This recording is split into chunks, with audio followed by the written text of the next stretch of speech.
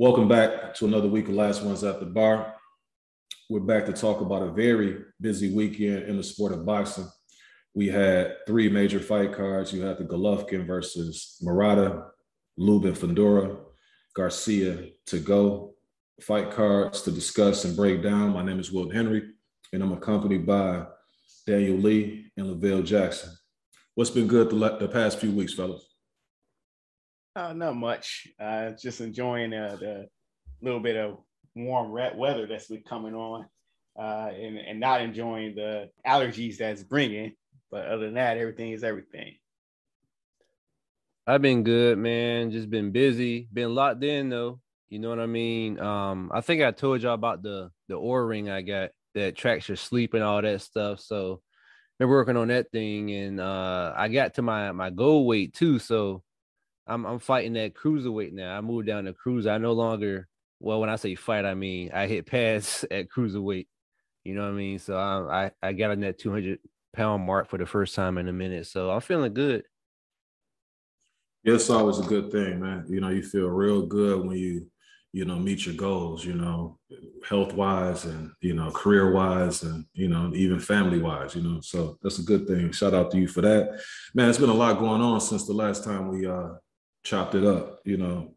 First and foremost, I want to say RIP to the young fella, Dwayne Haskins, man. That had to be a tough way to go out yesterday by getting hit. Was it a dump truck, they said? Yeah, it was a dump truck. Yeah. Any more details come out about that? Because that was kind of.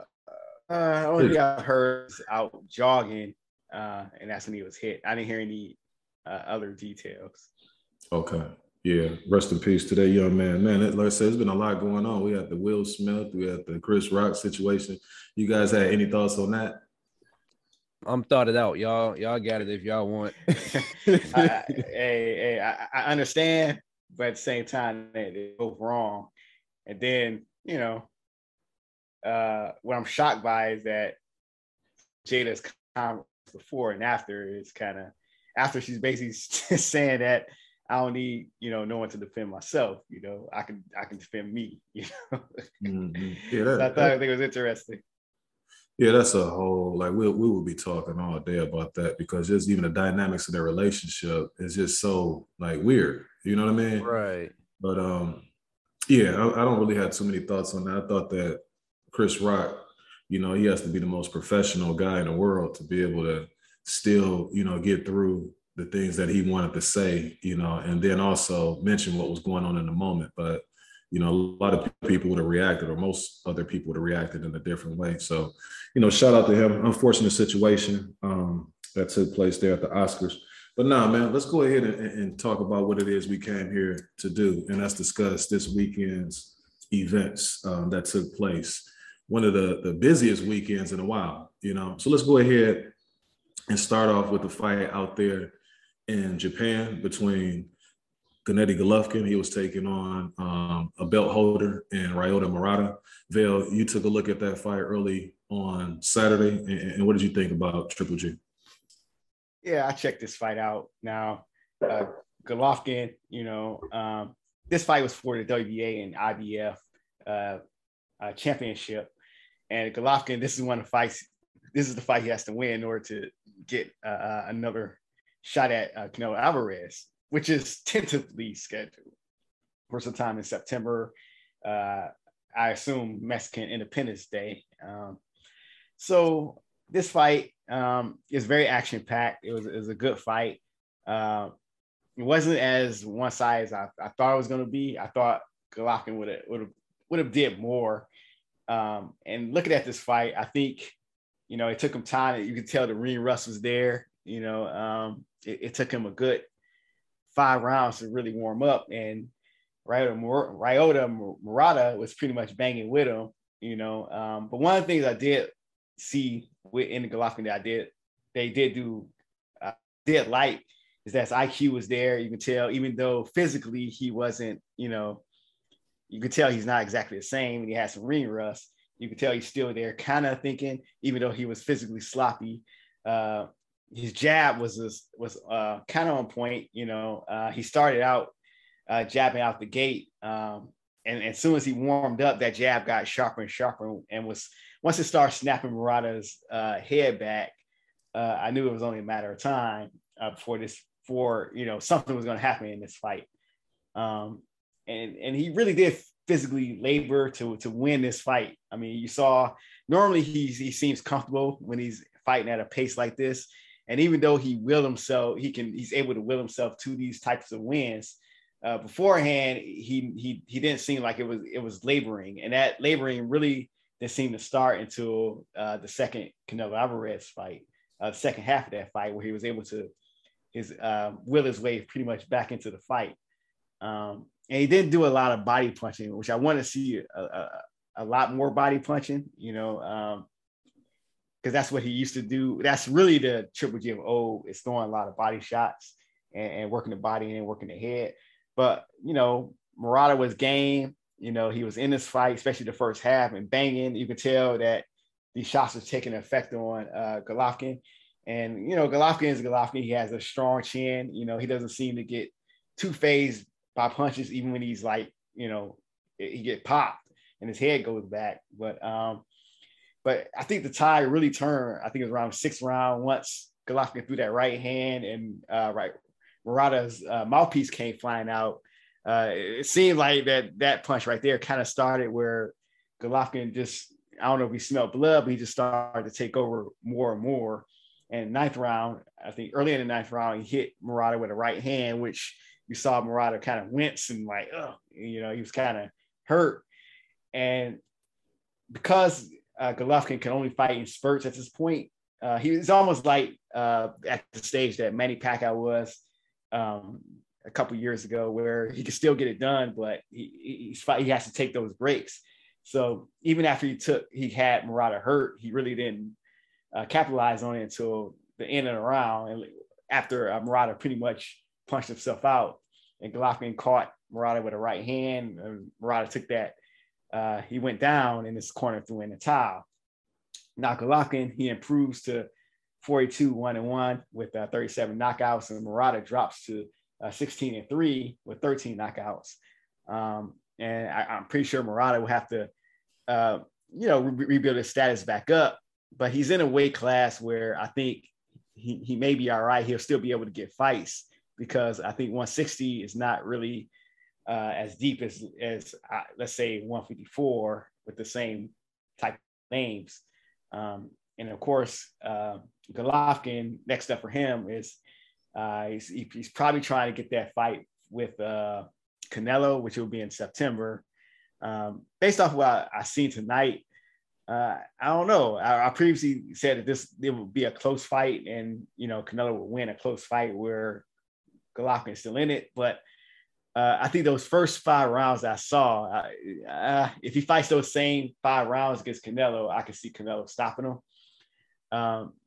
But if he fights more so like what we've seen from round 5 on, I think he has a chance to stay in the fight, but he probably won't win it, but at least have a chance to keep it close.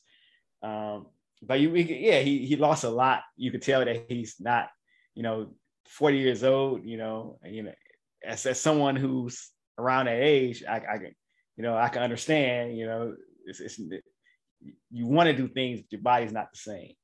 But it was a good win by Triple G. He was able to, stop Murata.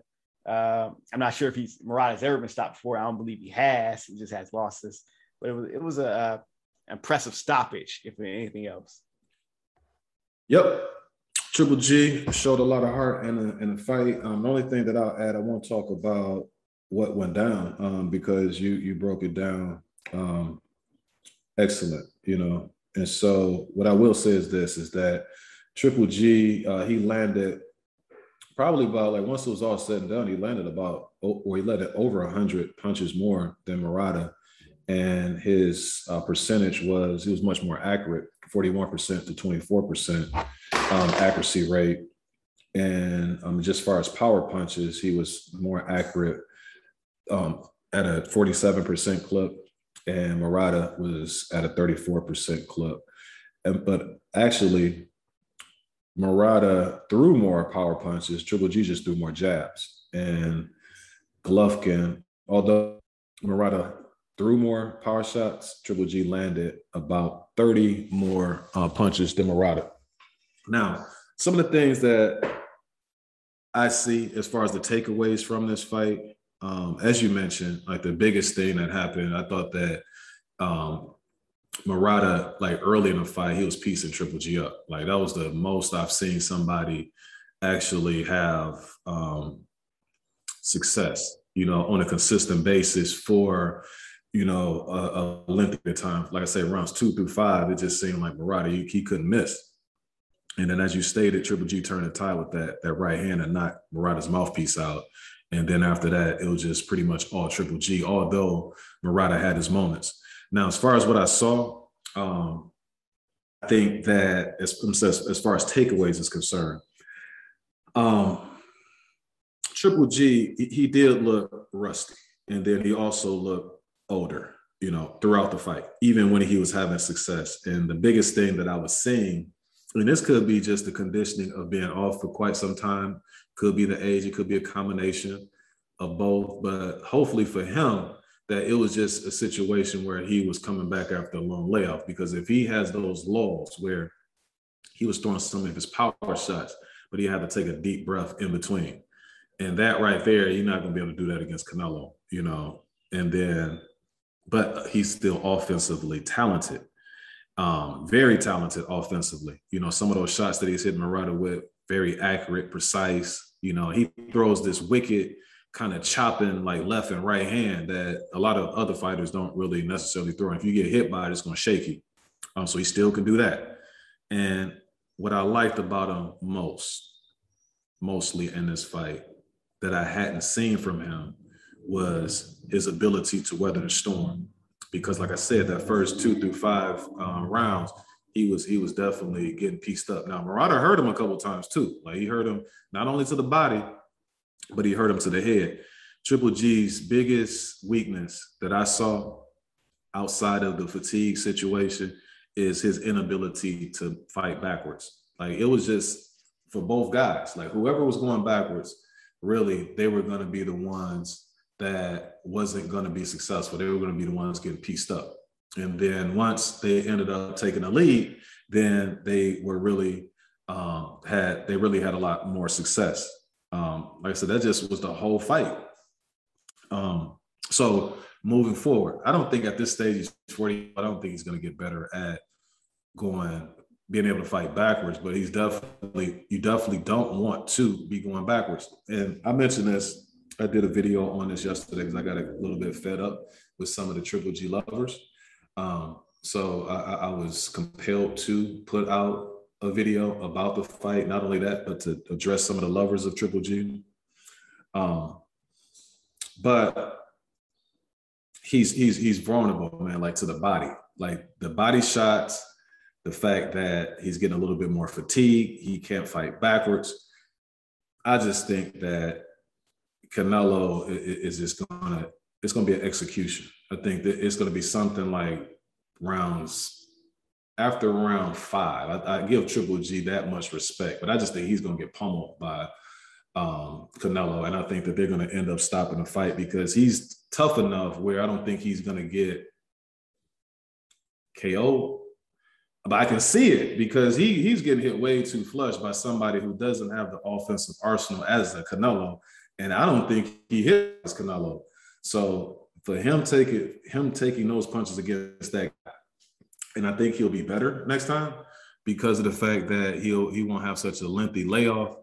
But at the same time, I don't think that it's going to end well for Triple G as far as the fight is concerned. Financially, it's going to do something for him in that regard. But all in all, the last thing I'm going to say in conclusion is I have a lot of respect for Triple G going through the storm that he went through and coming out on top and still fighting through and, being able to be successful under those circumstances. Because again, I had never seen that from him before.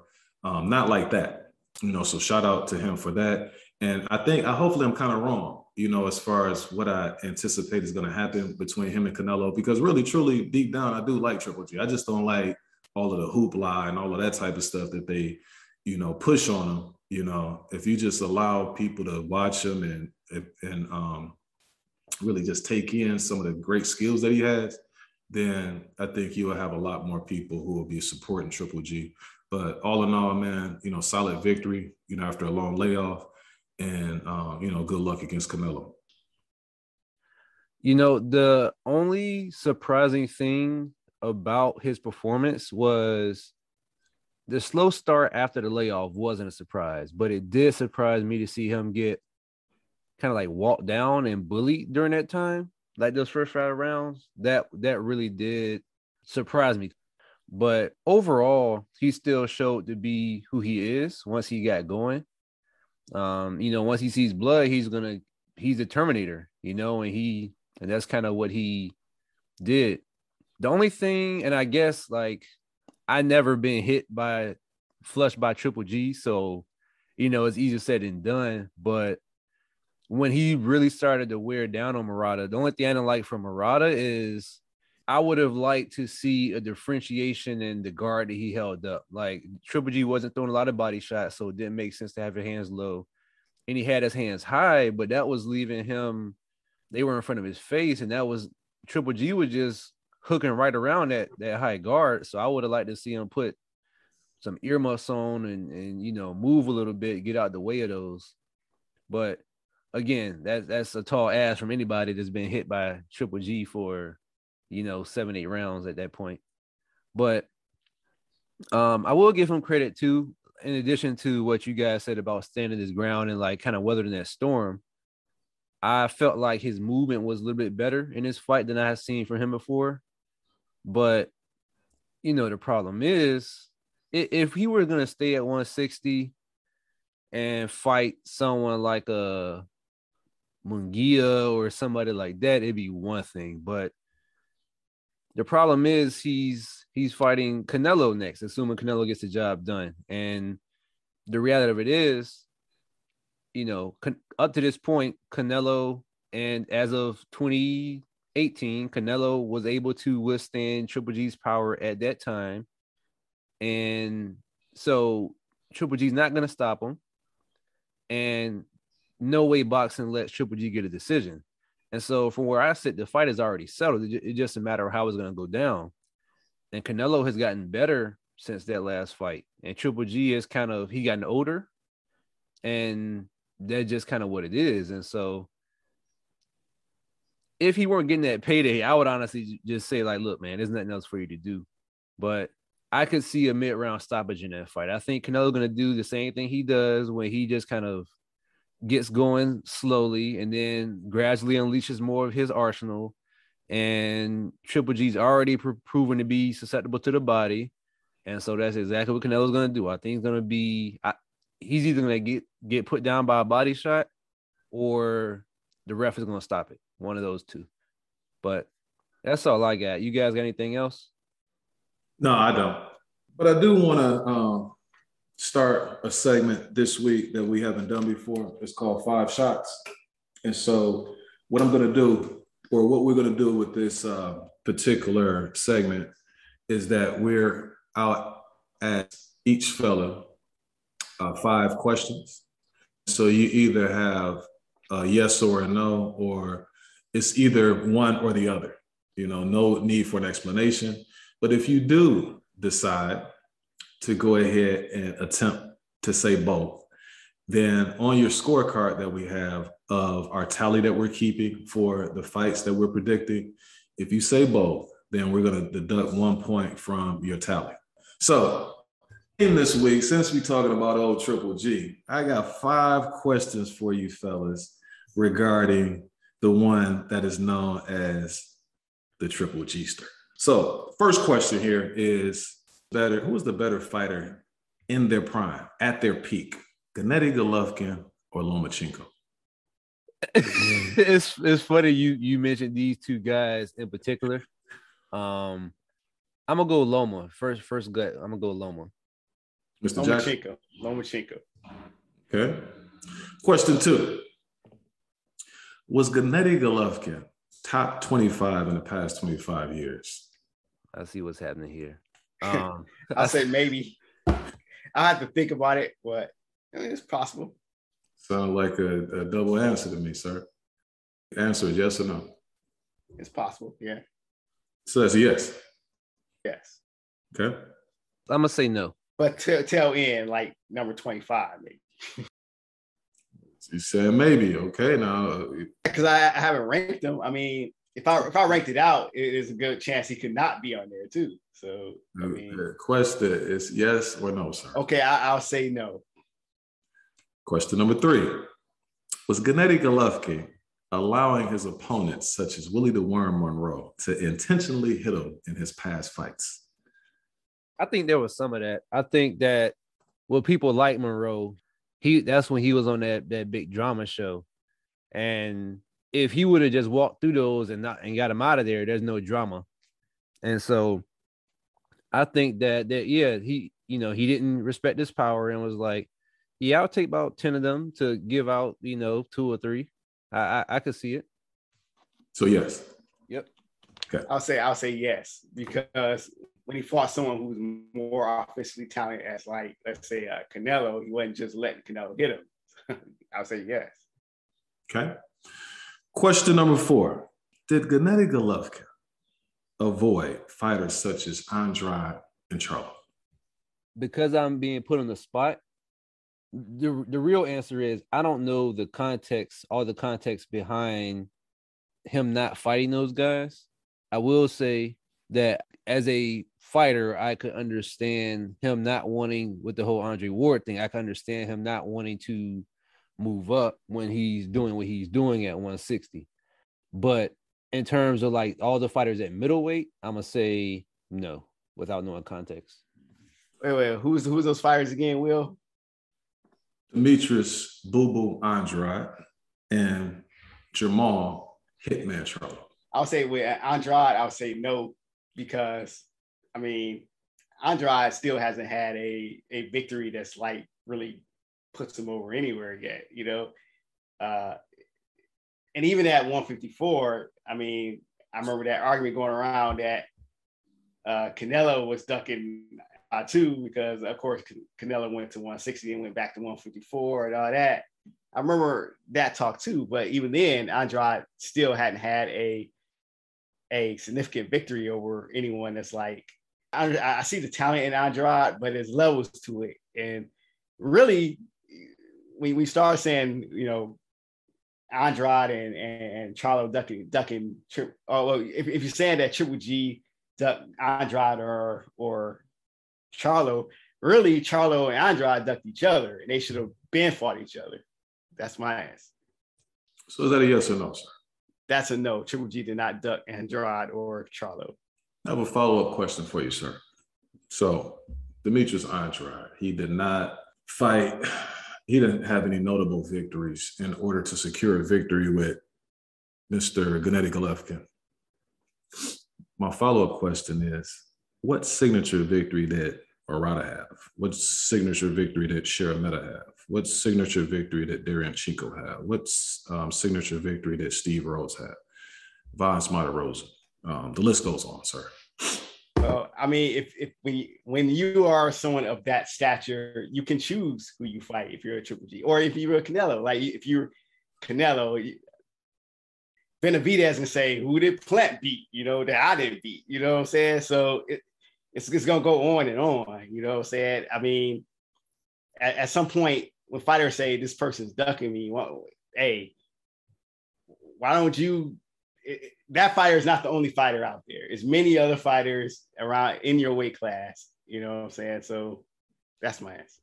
I got you, Phil. I wouldn't, the key for me personally, I wouldn't put Gennady Golovkin in the same caliber with Canelo, because Canelo is a star who's sold pay-per-views.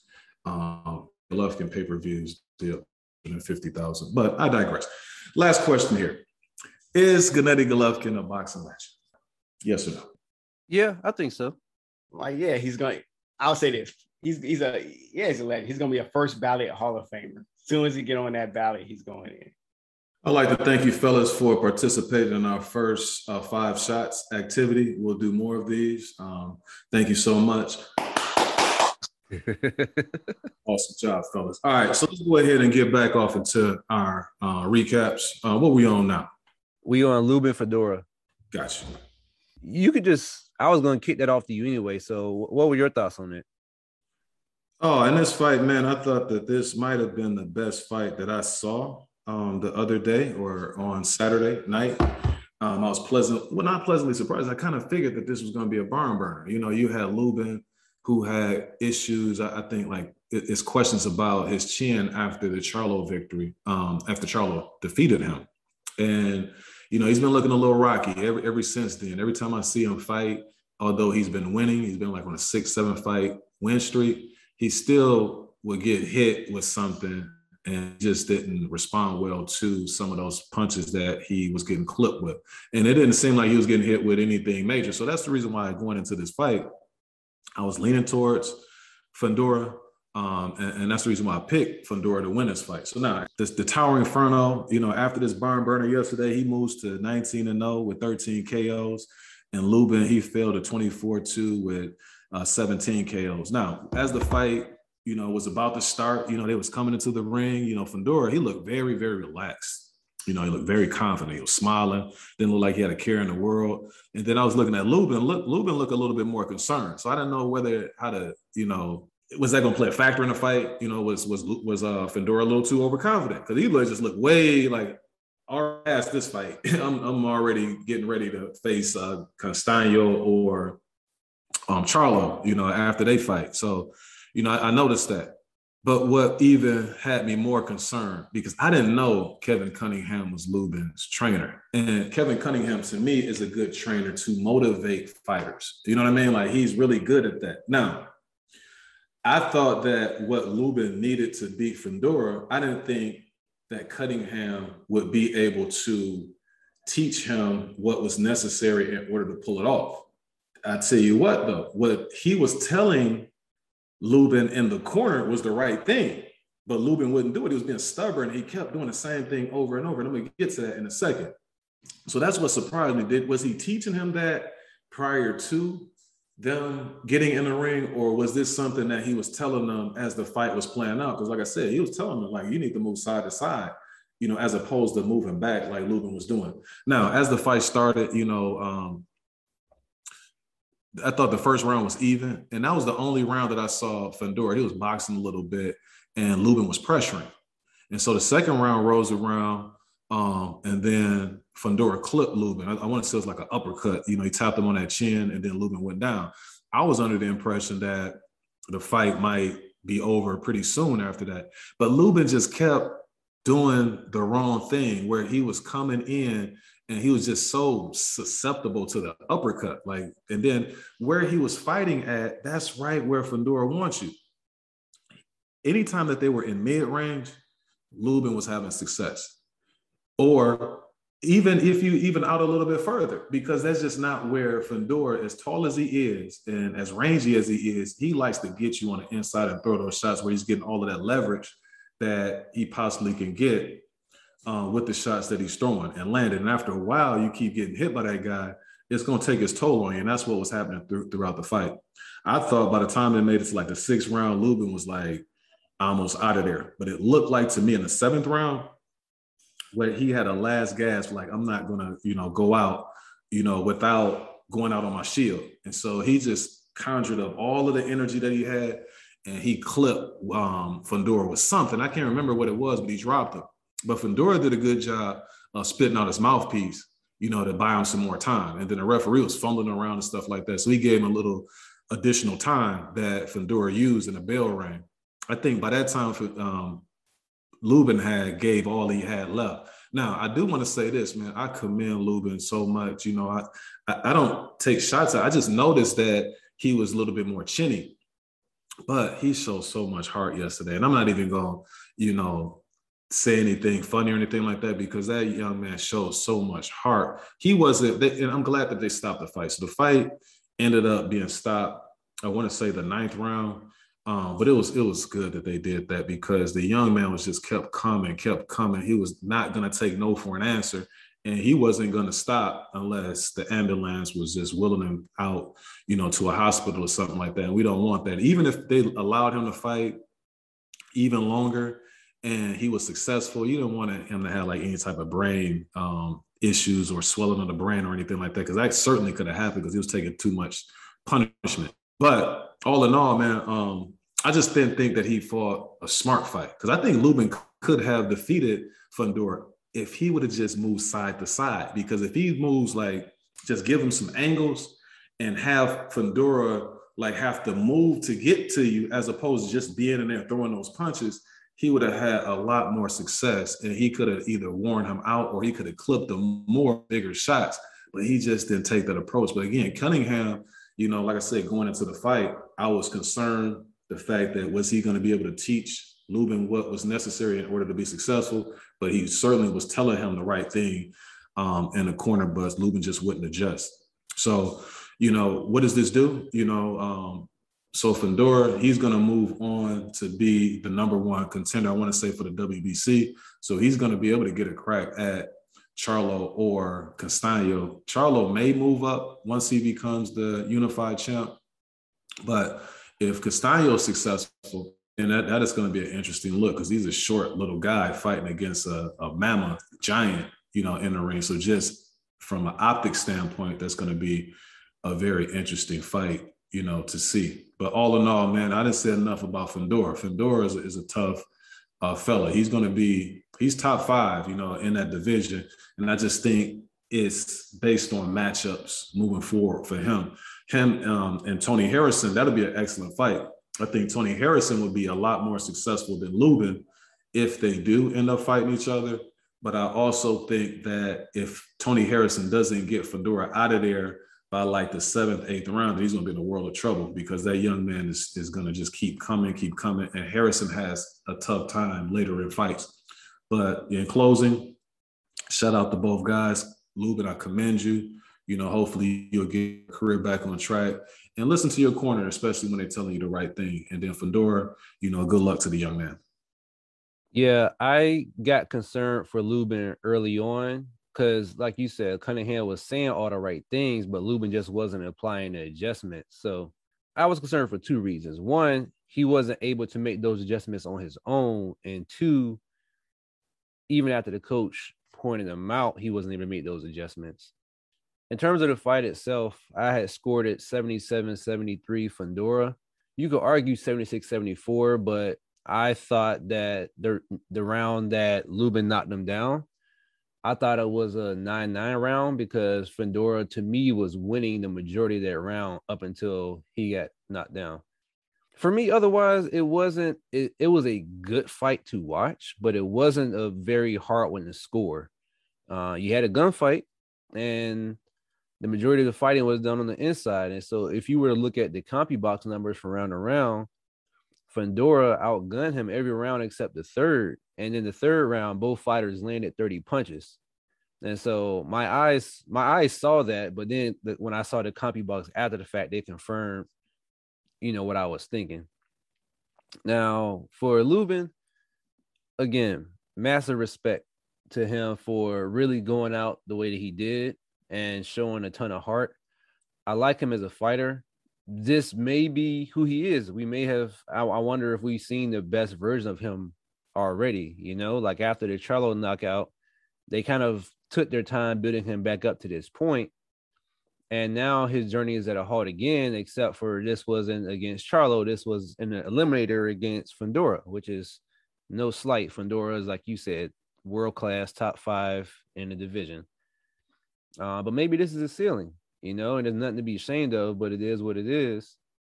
But I also want to shout out Kevin Cunningham, because he's absolutely 100% the type of trainer that you want to have in your corner. You know, he called it exactly how you would want a trainer to call it. You know, he's probably saved Lubin's career by stopping it when he did. On the flip side, with Fundora, I was very impressed. He pretty much, in terms of the fight itself, he did more or less what I thought he was going to do. I was impressed with his sort of wherewithal in that round that he got knocked down. You know, he admitted in the post-fight interview that he consciously took that knee. And for him to have never been knocked down before and to say, I don't want to put myself in a worse position. And then, you know, the thing with the mouthpiece, that was a smart thing for him to do, and he kind of saved himself in that fight by doing that, because he was in some serious danger. And so that's something that you can't really teach in sparring either. You know what I mean? Like, that's something, having never been knocked down, that's something that you just have to have in you already. And so, and he's a very likable guy too. Like, after the post-fight interview, he was saying all the right things. He just seemed kind of like a fun-loving fighter who will who will bruise you seriously. But I like what I saw from him. I think that there are definitely some intriguing matchups for him, and there are definitely some people in the division that can take advantage of his style. But, we'll see what happens based on the winner of the unification. And if out of the mandatories, if he will be the one to get the fight, or if a belt will be vacated or what. But yeah, man, that was a fight of the year candidate right there to me. Yeah, I agree. Both of you guys made some excellent points, excellent breakdowns. I thought this was a very, very exciting fight. Even more exciting than I thought it would be. I just thought it would be fan friendly, but it was a lot of excitement, a lot of edge of the seat. It was a lot of emotion because, like I said, Lubin, even if you had him winning, I mean, he was taking some punishment, and even when he took some punishment, he would come back and he would show so much heart that you're like, it's like you want to stop the fight, but you don't really, you don't want to do it to slight him. But he was taking too much punishment, even though he was fighting back. He showed a lot of grit and toughness, especially being, taking that knee and getting knocked down, get back up, and fighting back off the next round as if he wasn't hurt. And that takes some heart also. As you said, Dan, he's a very likable guy.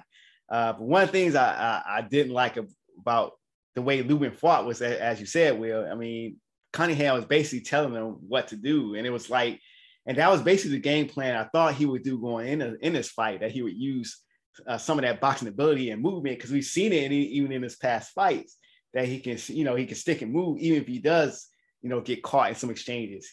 But this fight, he just seemed more content standing right in front of Fundora, and that's definitely the wrong thing. But it was a very, very emotional fight to see, because, Lubin is a likable guy also, and you don't want to see him get hurt.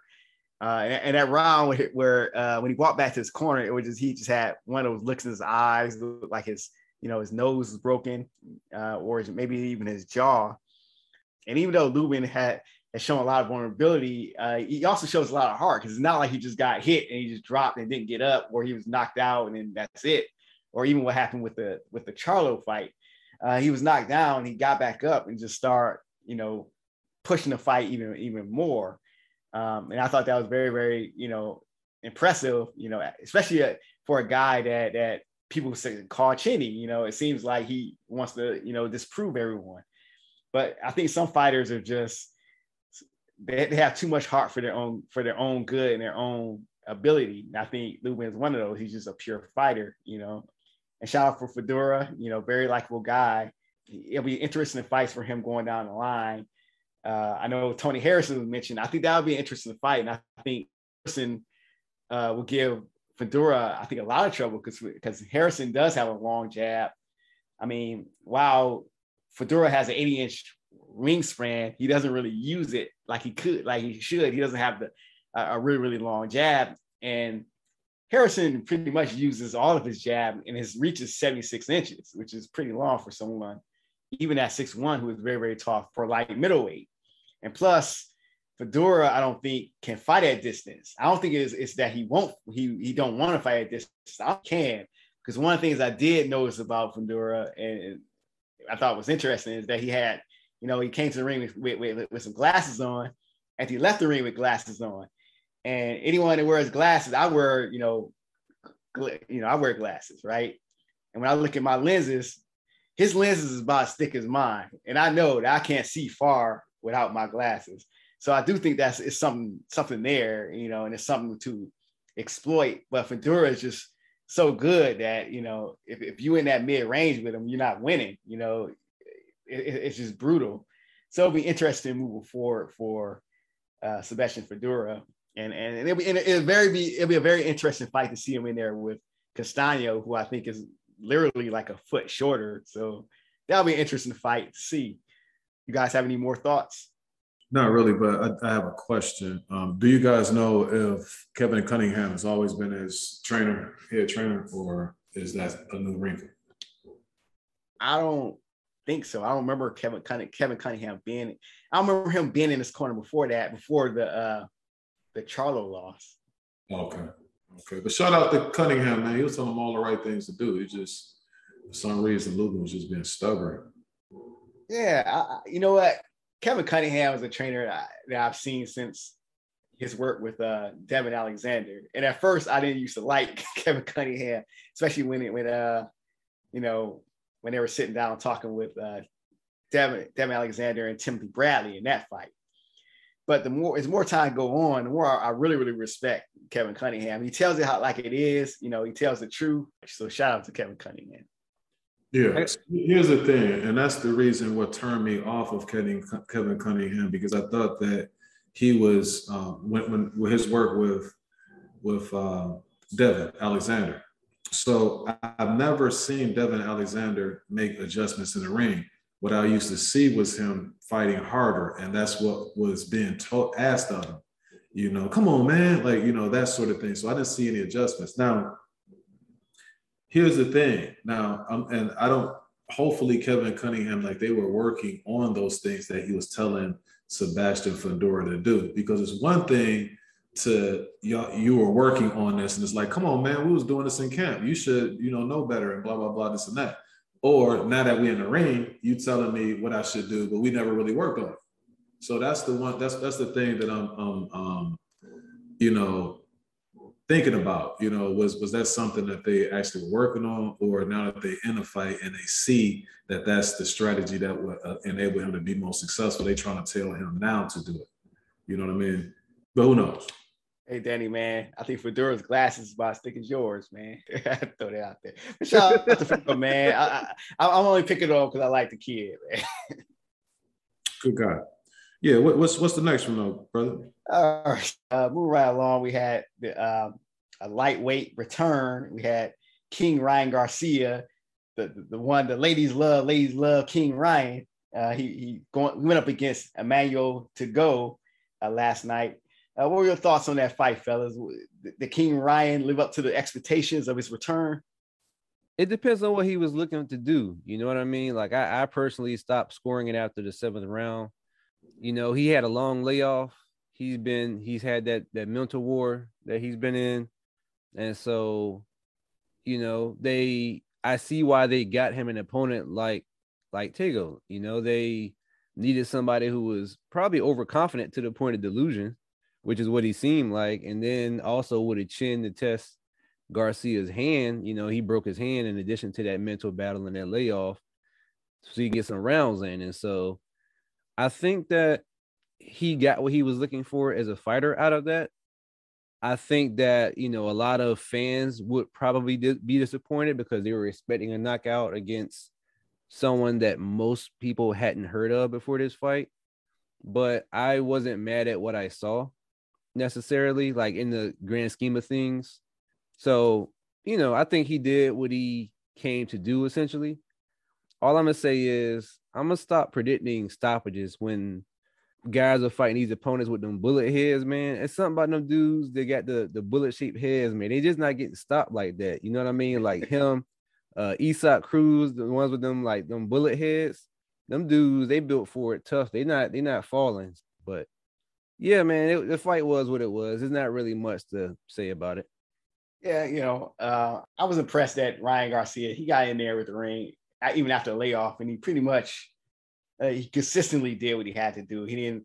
I mean, yeah, we could say it's against Emmanuel Tagoe, but a lot of fighters, sometimes fighters would come back from a layoff like that, and they fights of that magnitude, and you can tell they're not really up for it. And I think Ryan was still trying to, showcase his skills, and of course, he had Tagoe hurt. I think probably in the first round, first or second round, and didn't really, once Tagoe didn't really get out of there, he didn't get him out of there. Tagoe pretty much went into, I'm just going to skill to pretty much survive, while Garcia just pretty much, uses speed and uses boxing ability to pretty much pressure Tagoe, because at times he was pretty much pressuring Tagoe and following around the ring. So And it was interesting to see how big Garcia was compared to Go in the ring, you know, and also Garcia looked a lot stronger than Go. So it was a good win for Garcia. It wasn't very, very like impressive because he didn't stop him, but like as you said, you know, some guys are just tough, and it's like you can't hold it against a fighter if they can't stop certain fighters, especially one that hasn't been stopped before. But shout out to Ryan Garcia. You know, so, you know, what I saw as far as the fight is concerned, I think that both guys just took the wrong approach, right? But I don't know if To-Go is just there. Well, I think To-Go is there for a payday because of the fact that Goossen, they chose him because he used to work with Goossen. So Goossen knows the ins and outs about what To-Go brought to the table. And I'm sure that he informed Ryan that if you put some pressure on him, then he's not going to stand up to you, you know, and you'll make this an easy night at the office. And Ryan came out the most aggressive that I've ever seen Ryan Garcia come out. But, you know, I didn't listen to him after the fight, but I read where something that was saying that he was talking about him having trouble against guys who are cutting off the ring, and that he's never fought anybody that he had to cut off the ring. But you would think that if you're fighting somebody, if that was what your coach told you, and I don't know if he did, that you will be prepared for him to do the movement that he was doing or some type of movement. I didn't see that in necessarily To-Go's previous fights, but somehow, some way, as a professional, you would think that you would be able to cut off the ring better than what Ryan was doing yesterday. Now, here's the thing. When somebody is coming at you, so when I said that each guy took the wrong approach, in To-Go's case, if he was trying to win a fight, what he should have did was he should have stood up to Ryan early, because you don't want to do all of that excessive movement. Fighters who, even your best boxers, they'll go ahead and stay in front of you early just to get some respect, because I don't want you coming at me recklessly thinking that you can just, you know, run in here and throw heavy shots and something's not going to come back. And if I do get my respect early, then you're going to be a little bit hesitant on some of the shots that you're going to shoot. He never did that. Each time that Ryan stepped to him, he just ran around the ring. Ryan caught him in the second round, dropped him, and To-Go was pretty much off balance. But I was thinking that it was going to be an early night, just based on To-Go's nervous energy. Like I said, he just looked like a guy who was just so happy to be there to get my payday. I'm going to get this money. I'm going to go back to my country. I'm going to be the man. And so, again, that's just what it looked like. Man, I got some stories that I can tell about people who remind me of To-Go. Like, they'll sell a good story or, you know, sell a good, you know, thing as far as like what it is that they're supposed to do. And then by the time you end up getting the service from them that you're supposed to get, is total opposite. Then they're looking at you like, well, I didn't know, you know, but you got my money, man. You know what I mean? And that's what To-Go did yesterday, man. With all that running and stuff like that. You ran your mouth before. You told me you the game boy and all of that. Yeah, you played a game on us. Now, where Ryan went wrong is when you have somebody who's excessively moving like that, you're not gonna catch him. You know, it's like what's my man from Next Friday, Day. That's what he told Baby D. You're not gonna catch me, Baby D. You know, and you're not gonna catch the young or the man running around the ring at all. What you have to do is have him come to you. And so what Ryan could have did was he could have played off a couple of times where he could have appeared like he was hurt or something like that, or that he was having trouble, and then have To-Go come to him and he can land one of those signature left hooks that he has. Because Ryan has some talent, man. Like, he's really talented. But I'm concerned for him, because if he was that bad as far as cutting off the ring, I'm not sure what is Goossen. And they only had one camp together, you know. And maybe some of that lot the fault of Reynoso, you know, because he had him for a pretty long period of time, you know, before. But that's it. Like, he doesn't have certain, and he's young, so I don't want to put too much on him. He's just really talented. But as far as like just little tricks of the trade, I don't know. Some of the young guys, man, they concern me with that, is that they just rely on that, because he has some speed. He has that left hook is serious, you know, but he needs you to come to him in order to get that full impact that you've seen him have in some of the fights before. But I thought all in all, as far as coming back, getting a win after a year layoff, it was good from that standpoint to get 12 rounds in. Now he just has to get back to the drawing board. And as far as the fight is concerned, I thought the most that I saw him have was actually in that 10th round when he threw a nice combination. He was landing some really good shots on To-Go, but To-Go got out of there. And then To-Go was never really in any trouble and just went into full retreat mode afterwards. I had it like 119, 108. I didn't give To-Go any rounds at all. And Ryan appeared to slow down a little bit after round 5. He wasn't nearly as aggressive as he was in those first 5 rounds. But I didn't think he was just dog tired or anything. Like, it wasn't anything for him to be tired about except for just trying to chase this dude down. But again, work on some things, Ryan. And I think moving forward, I saw what's his name?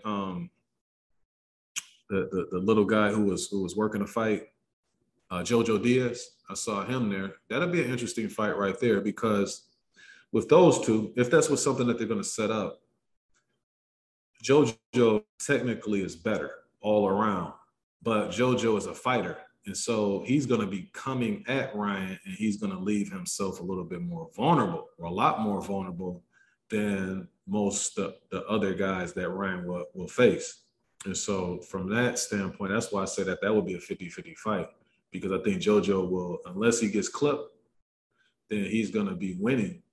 But at the same time, he always is going to be in jeopardy. And Jojo isn't the greatest defensive fighter in the world, and I can see that going either way. But as far as last night, wasn't anything to write home about. I'm glad the kid got a win under his belt after, like I said, a year layoff. But, he just needs to go to the drawing board and work on, some of the things that we didn't see yesterday that you would think that you would see from a prize fighter. All right, so for our last topic that we're going to recap, you had another junior middleweight bout that took place on the Sebastian Fundora, Erickson Lubin fight card. And that was my main man, Tony Harrison. He was back into the ring. He had a very interesting press conference before the fight. But he was taking on Sergio Garcia. Sergio Garcia was coming off the loss against Sebastian Fundora. What you fellas think about Tony's performance last night? I was very impressed with Tony Harrison's performance. I thought he should have been fighting like that in the fight, or in somewhat the Charlo fight, the second Charlo fight, because he pretty much stood in the pocket and banged with Charlo a little too much, even though he was doing pretty well up to the point he was stopped. But and Sergio Garcia, of course, he has that fight with Fundora that was very, very close, where some people thought that exposed a chink in Fundora's armor. But Harrison, he came in this fight. Basically, I saw about 5 different ways to jab in this fight. I mean, you can basically watch this fight and say, this is how I do this jab, this is how I do that jab. Tony Harrison just basically uses, his 76-inch wingspan, uses reach, was touching Garcia up with moving around. He was kind of doing sort of what I wanted to see Erickson Lubin do to an extent. I mean, not to the extent that Tony Harrison was doing it. But Harrison was using a lot of movement. Garcia was just, throwing a lot of punches, but, he was missing a lot, but he was a lot. And Harrison is, I don't think he gets a lot of credit for being the counterpuncher that he is. He was catching Garcia, right between in those exchanges, and catching him with, the more eye-opening shots and catching him with more accurate shots. I thought that I gave Garcia maybe the second round and possibly the last round. But other than that, it was all Tony Harrison. It was very, very impressive victory. He showed a very, very sharp jab. For a boxing fan, I mean, it wasn't as for the fan that wanted, the excitement that we saw in the other fights. It probably didn't bring that type of excitement. But as a boxing fan, I thought it was very, very exciting to see, all these different, moves and Harrison pulling out tricks out of his bag that he can use in fights going forward.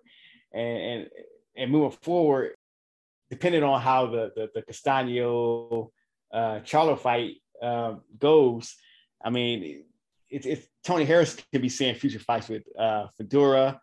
Erickson Lubin, I think Lubin should take maybe a year off and rest from that type of fight. But I always thought Harrison, and Lubin, they probably should have been fighting yesterday. And also Harrison against J-Rock. I think that would be an interesting fight too. It's all these fights of all these fighters that's on a similar level that haven't been made, and I think, Harrison gave a good account of himself. It was a good performance. And shout out to, Harrison repping the Pistons and Detroit, saying, just repping my hometown, made me proud yesterday. Yeah, it was cool, man. I think that Harrison, he did a good job. I thought first 2 rounds I gave that to Garcia, but afterwards, he made the adjustments that he needed to make, mainly pumping that jab out there. And once he started pumping that jab out there, he can get off that 1-2. He got a mean 1-2, He's a very good boxer, puncher. And then also he's a very solid top 10 guy in that division, maybe top 5 guy in that division. And he's always going to be a tough out for anybody. Like I say, based on what I've seen from Harrison, it's the latter part of fights. Every time that I see him, he's competitive with everybody. Like, it's nobody's going to just wipe him out because he's very skilled. It's just for him is to make it all through all 12 without having any lapses. And sometimes when you have those lapses, he'll get caught late. And that's how he ends up losing his fight. But in a 10-round fight against somebody like a Sergio Garcia just didn't have the skills to be able to compete with Tony Harrison for 10 rounds. Now, if it went 12, I think that he would have had more success down the stretch.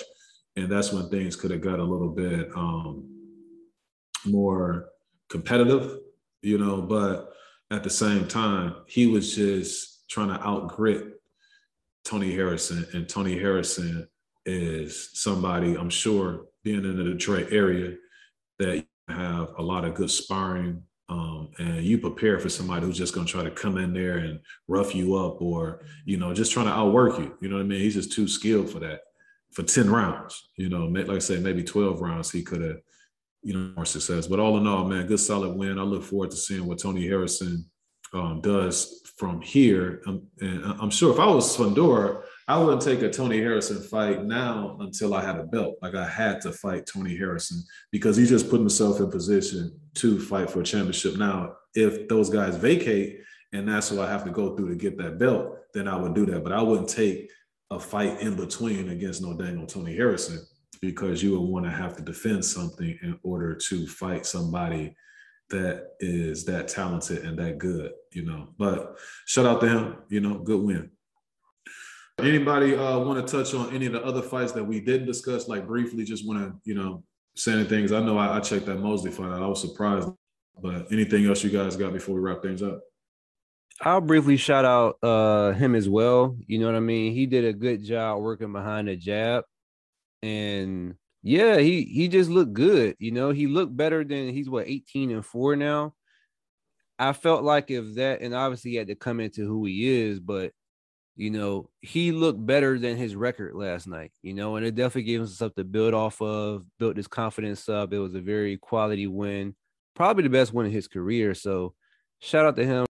Shout out to Mikaela Mayer also. She looked pretty good against her fight. And so she also just signed a pretty big deal with Top Rank, which is funny after Bob Arum said what he said, a few months ago. But shout out to her as well. She has a bright future ahead of her.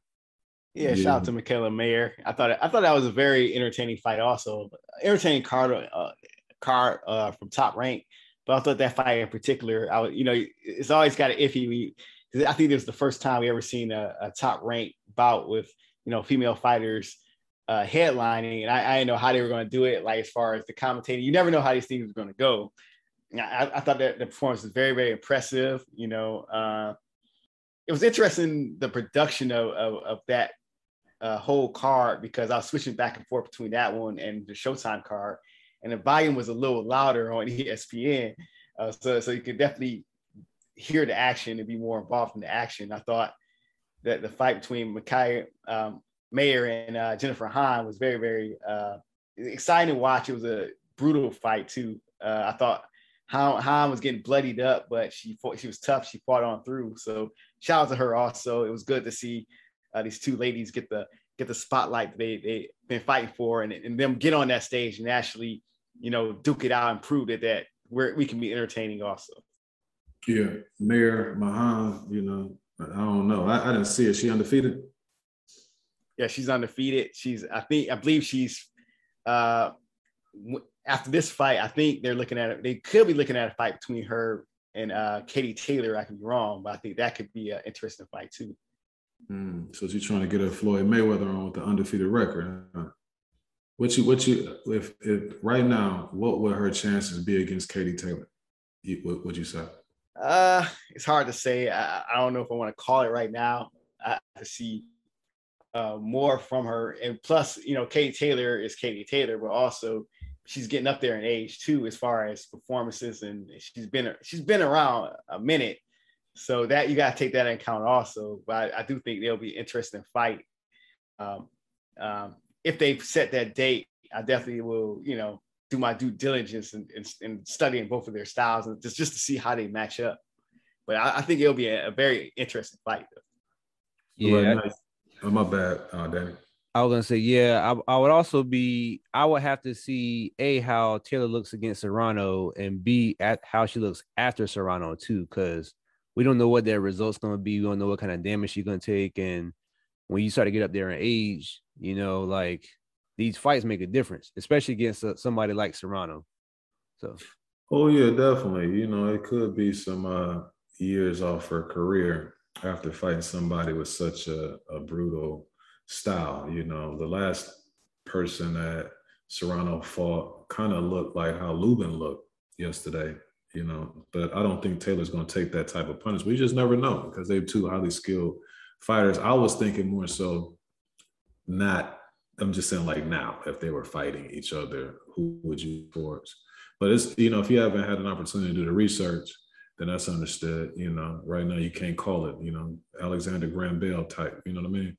I will say this though, if Serrano wins that fight with Katie Taylor and Serrano and Mayer match up, I think that would be even Katie Taylor versus Mayer is more interesting, but Serrano versus Mayer probably is going to be a lot more exciting.